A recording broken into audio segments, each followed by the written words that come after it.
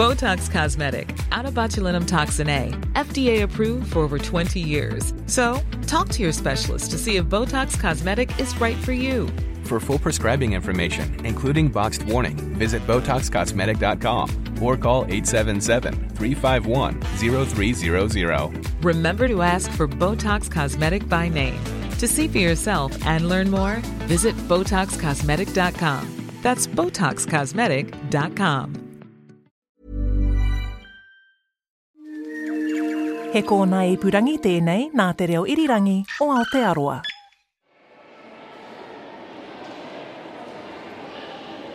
Auckland Museum on a busy school holiday afternoon.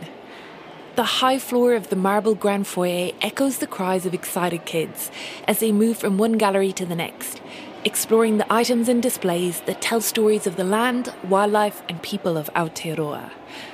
Items carefully laid out in clear perspex boxes with placards, or birds and animals arranged as if they're strolling through a forest, looking ready to step out of the cabinet and continue their day.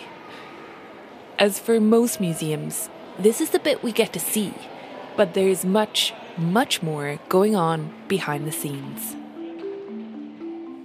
Kia ora, nau mai harawai ki tō tātou au hurihuri. Hello and welcome to Our Changing World, ko Claire Kincannon tēnei. I'm excited to be back, and today, a story about research into some of our feathered friends. Of course, earlier this week saw the crowning of the Piwawau, or Tuke, or rock wren, as Bird of the Year for 2022. Congratulations to this plucky little underbird, Aotearoa's only true alpine bird. It's part of an ancient and endemic lineage of which only the Titipaunamu rifleman and the rock wren remain. Like other years, the competition again brought drama. Some major controversy in one of the country's biggest elections. The two-time champion Kakapo has been barred from the ballot. A plethora of fresh bird memes and some excellent bird impressions. So, my seabird sounds like a cackling nightmare. It goes like...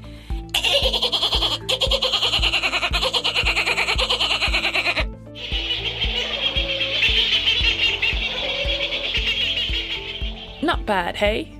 But the whole point of this annual competition is to introduce us to native birds and to highlight just how threatened many of them are. Which brings us back to Auckland Museum and to this guy. So my name is Dr Matt Rayner. I'm the curator of land vertebrates at Auckland Museum. And if you weren't sure what a curator does... we curate stuff. We look after collections and we tell the scientific stories of collections. And then there's the research. Quite a reasonable proportion of our job is our own research program to work on various aspects of animal zoology, taxonomy, and in my case, conservation ecology. So as curator, Matt works on both sides. He's helping to decide what we, the public, sees out on display. But he's also doing research in his own chosen field. So my specialist as a scientist is ornithology. So I work on birds, and my particular passion and interest for the last 20 years has been seabirds, because we've got a huge diverse community of them in New Zealand.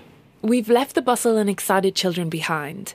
Matt has taken me to the staff area near the southern entrance, up some stairs and through a swipe door to where he spends a lot of his time. Right now we're standing in the collection store for the land vertebrates collection. So it's a very large space filled with lots of interesting things.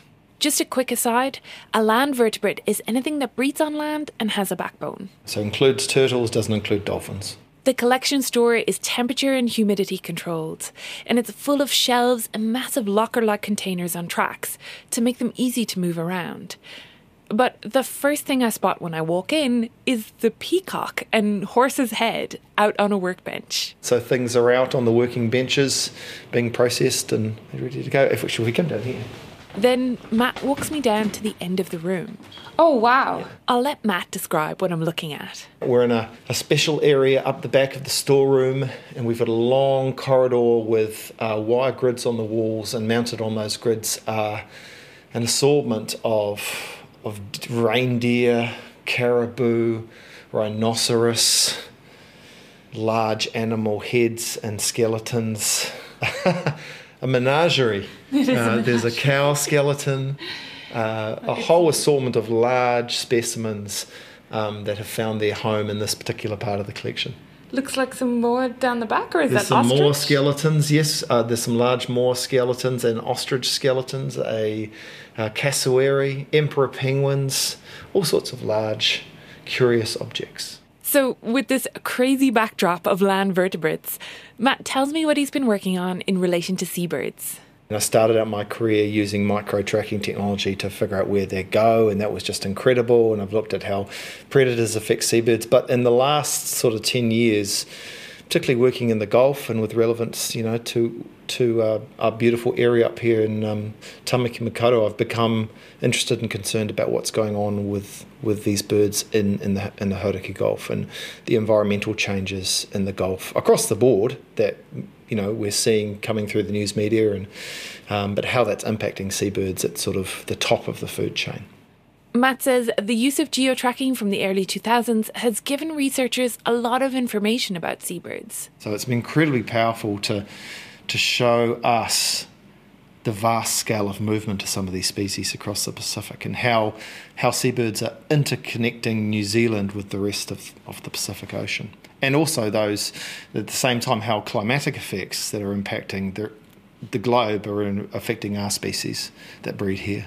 But it's the wealth of information stored in these lockers in the Auckland Museum that Matt is hoping will tell us a lot more about what's been happening with these birds. One of the key issues of figuring out how environmental change is affecting seabirds is they haven't been particularly well studied over a long period of time. Many of our land birds have been counted for decades, whereas we're just catching up with many of the seabird species. We don't have long-term data records going back to the early 1900s. So we've been using a technique that involves stable isotope analysis that's increasingly been used by ecologists to look at change in ecosystems over time. So with seabirds, you can look at stable isotopes of their tissue to look at change in diet and foraging habitat over a long period. Of course, museums are really useful for that because we've got long-term collections of species going back, to the 1800s or even beyond that you can take tissue samples from. So it's a really useful technique to look at change. We'll get back to the isotope analysis and findings in a bit. But first, Matt tells me about the birds he was looking at. Yeah, so I was really interested in change within the Hauraki Gulf of species that are resident here. So in the Gulf, there's two types of seabirds. There's the birds, the migrants, the titi, the sooty shiord, the Cook's petrel, black petrel. At the end of their breeding season, they leave. They go off to the far side of the Pacific. So they're impacted widely in that area. But there's also species that are resident year-round. So your shags, your penguins, your terns, gulls, they don't go anywhere. And they're really useful to look at how local change in the environment impacts these species. So I've been focusing on those local breeding species. How many species of seabirds do you find in the Hauraki Gulf? Well, it's incredibly diverse. In terms of species that breed there, it's 27 species, which is actually a really large number. It's up there in terms of the highest breeding population in New Zealand, comparable to the Chatham Islands, the Subantarctic Islands, the Kermadec. But there's over 80 species have been sighted in the Gulf. And seabirds in general, true seabirds, are quite a small group. It's only about just over 300 species globally. So, the Gulf is an incredible area for seabirds. A lot of people who don't go out on the water may not be aware of that, but, it's just an incredible habitat. Of those locals, there were 5 species they focused on. So we investigated two cormorants or shags, pied shag and the spotted shag, parekireka, kurora, the little blue penguin, tara, the white-fronted tern, and the red-billed gull. And how do you go about that then? You're going to go to one of these giant lockers and pull out a drawer and take out a skin of a bird that's been collected from years before? So we collected, first of all, in recent times, we've been collecting feather samples from birds we've been handling in the field or collected from colonies. So we collect that feather tissue. Those feathers have got stable isotopes of carbon and nitrogen in them that we can analyse. But then we came to the collections here and the other major collections around Aotearoa, and we sample from the skins. So we collect that feather tissue from those skins, collected at a certain date, and that gives us a historical record of what's been going on in the past. But we could have a look. Yeah, let's do that. All right, cool.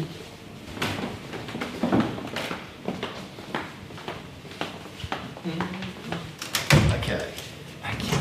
A whiff of camphor hits me as Matt swings the door open. This is a remnant of the old days when they used this to keep bugs out of the collection. He says they use other methods to protect the specimens these days. It's not unpleasant, but it does add to the overall atmosphere of dealing with old things. Okay, what are we looking at here? So, most of our collections, natural sciences collections in the museum, over 98-99% are behind the scenes. They're not taxidermied like the typical birds you see out on the floor for the public. These are research specimens to be used for scientific research or for artists to get an idea of feather coloration or a whole bunch of different uses. So they tend to remain out of sight but not out of mind.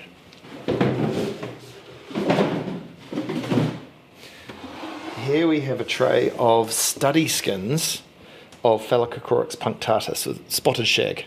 And that's one of the species that this isotope study looked at. So for those who haven't seen study skins before, it's a taxidermied a tray with white paper, and you've got these beautiful spotted shags that are laid out flat, taxidermied in a very flat position so they can fit onto trays.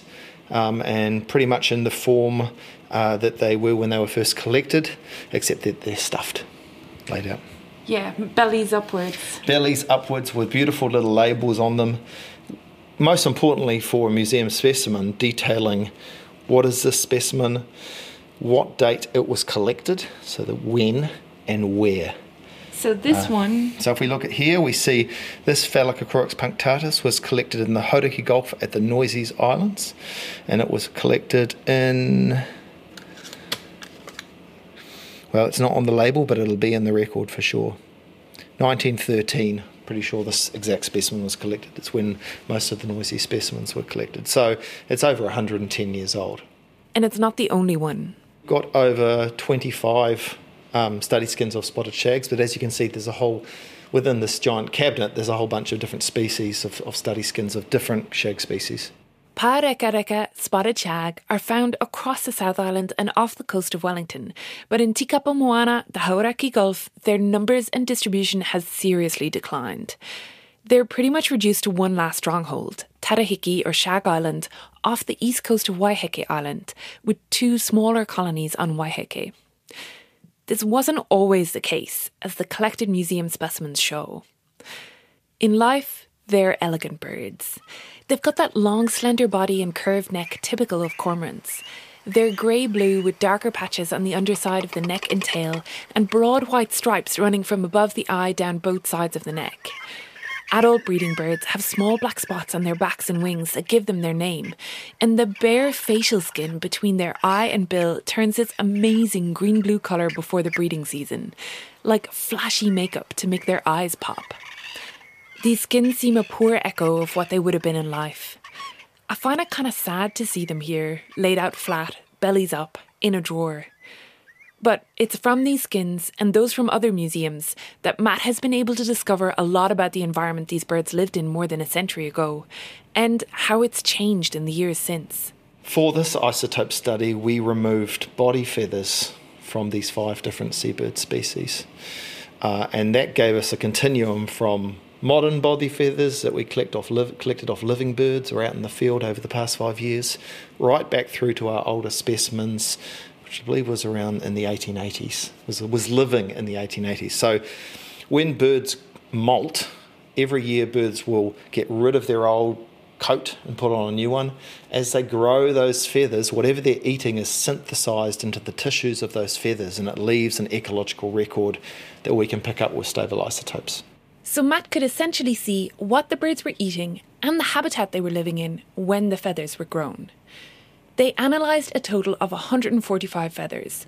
For each of the 5 different species, they had between 20 to 40 specimens spanning the time period from 2020 back to the 1880s. So we were particularly interested in using isotopes of nitrogen and isotopes of carbon, and the two tell different stories. Nitrogen gives you an indication of the trophic level that the animal is feeding at.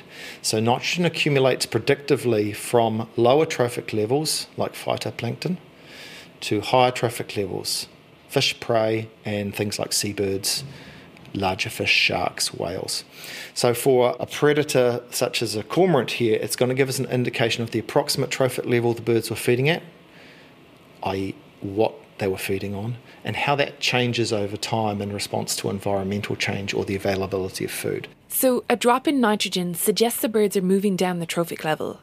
Maybe a shift from eating fish to crustaceans? Carbon, on the other hand, doesn't change with what animals are feeding on, but it changes predictably in habitat space. So in the Hauraki Gulf, carbon signatures tend to be enriched in inshore ecosystems, and they become less enriched in offshore ecosystems. And that's to do with the degree of biological productivity and carbon sequestration that goes on in those respective habitats. But then when you study these long-ranging species, there's carbon changes with latitude as well. Once you get below the subtropical front, there's these big changes. So you can, if you're studying things that are foraging a long way from New Zealand, you can see where they go with their carbon signature as well. Which is real neat. I'm always blown away by the power of this kind of isotopic analysis. But for now, Matt is focused on those 5 species that are Hauraki Gulf residents, including the spotted shags, to figure out just what the carbon and nitrogen isotopes are saying.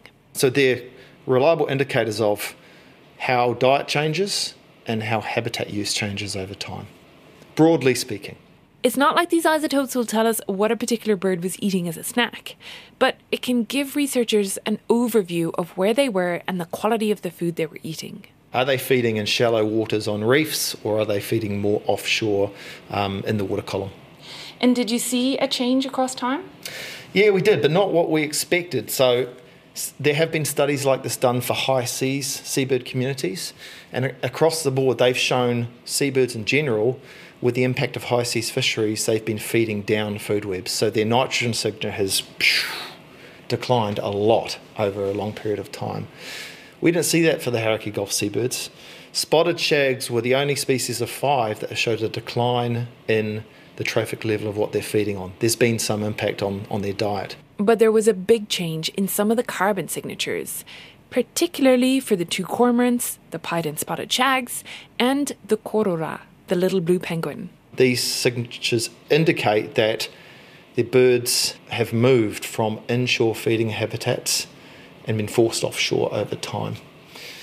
And sort of we conclude, you make these conclusions in study looking at what's been going on in the Gulf, that there's huge impacts on the inshore habitats in the Gulf from a whole range of factors, from sedimentation, pollution, overfishing, destruction of benthic habitat that's pushed these birds offshore. So that was the conclusion of the study. There are still some gaps in the knowledge. We know seabird populations in the Gulf have declined. I mean, they've declined, but since human arrival, they've declined by over 65%. Even in the last 20 years, we're seeing big declines in species. So possibly, birds are moving offshore.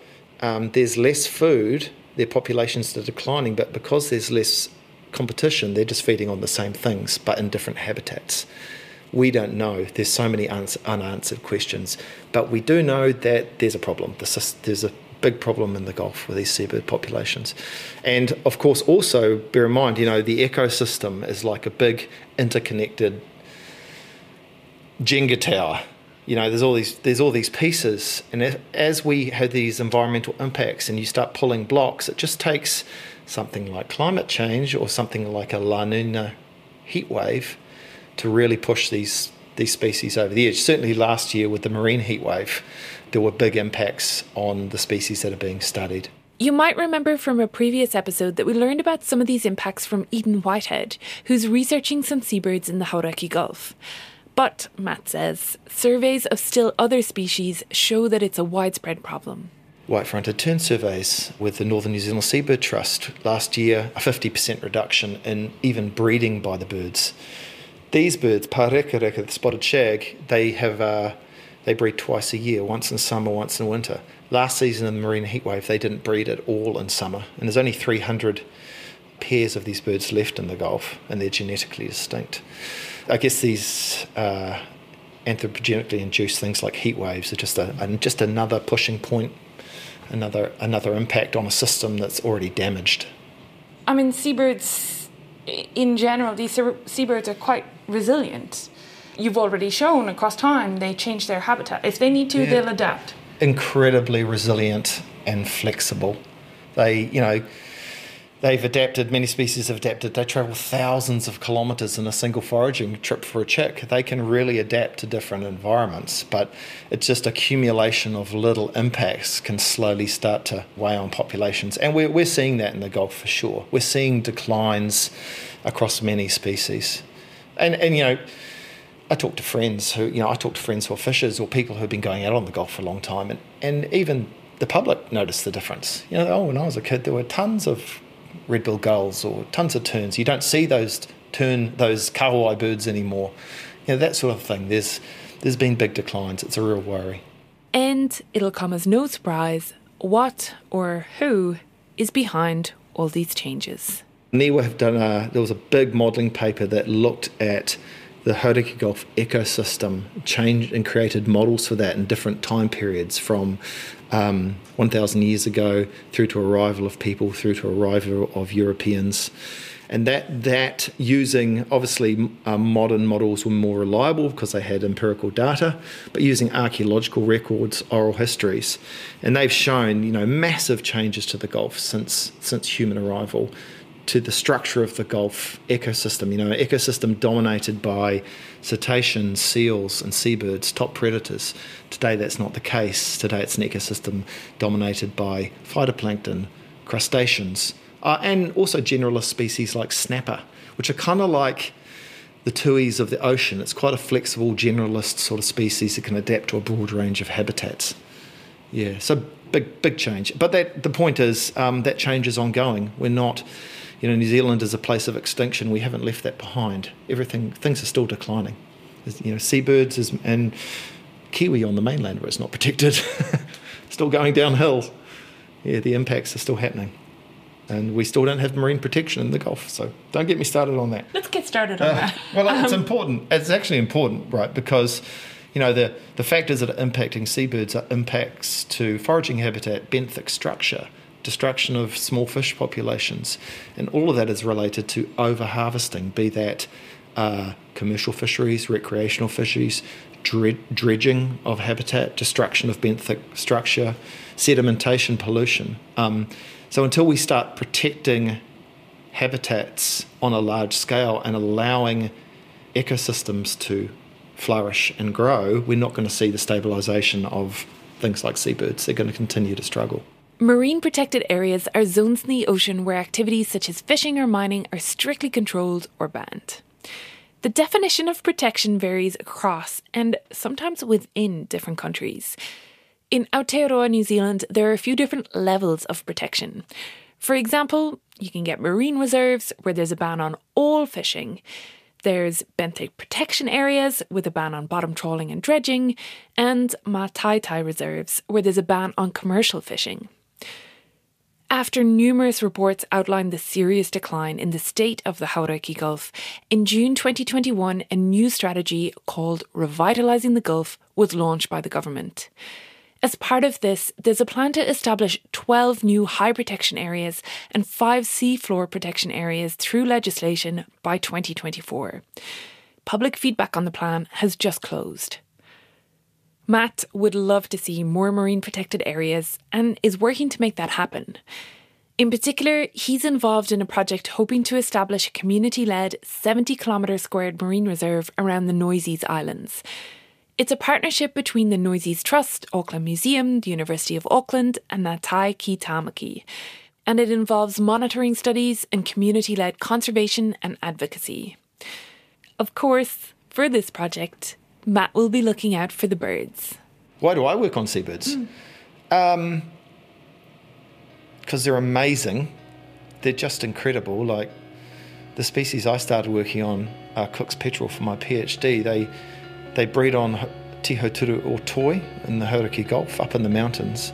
And then they fly 2,000 to 3,000 k out to sea when they're feeding. And then at the end of the breeding season, they fly all the way to the North Pacific, north of Hawaii, and spend the winter there. And they do that every single year. Their biology is amazing. They only come ashore at night, and they nest in burrows, and they nest in exciting places, cloudy covered peaks.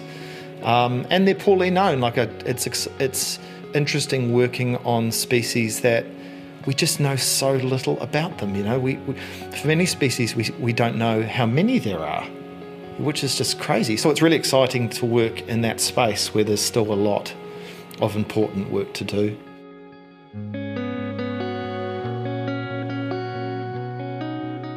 Thanks to Dr Matt Rayner, curator of land vertebrates at the Auckland War Memorial Museum. This episode was produced by Liz Garton and me, Claire Kincannon. Ellen Rikers is the Our Changing World's assistant producer. And a massive thanks to both Liz and Ellen for keeping the show coming out over the last few weeks, while I was busy regrowing some bones. Sound engineering for this episode was by Phil Benj, and Tim Watkin is the executive producer of Podcasts and Series. Check out the show's website at rnz.co.nz/ourchangingworld for photos and links, as well as access to the back catalogue of episodes. And if you want to learn more about 2022's Bird of the Year, you should listen to an awesome episode about rock wren from January 2020, in which Alison Balance visits South Westland to join a nest survey. We'll link that episode on the bottom of the webpage, and we'll also post it on Facebook and Twitter, where you can find us at RNZ Science. Thanks so much for following the podcast. Remember, there are lots of other great RNZ podcasts on a whole range of topics for you to explore and enjoy. I can highly recommend one of the latest releases, Now My Town. Justine Murray takes us around Aotearoa to learn about different place names and their origins. Thanks so much for listening. I'm Claire Kincannon. Kia pai tō wiki.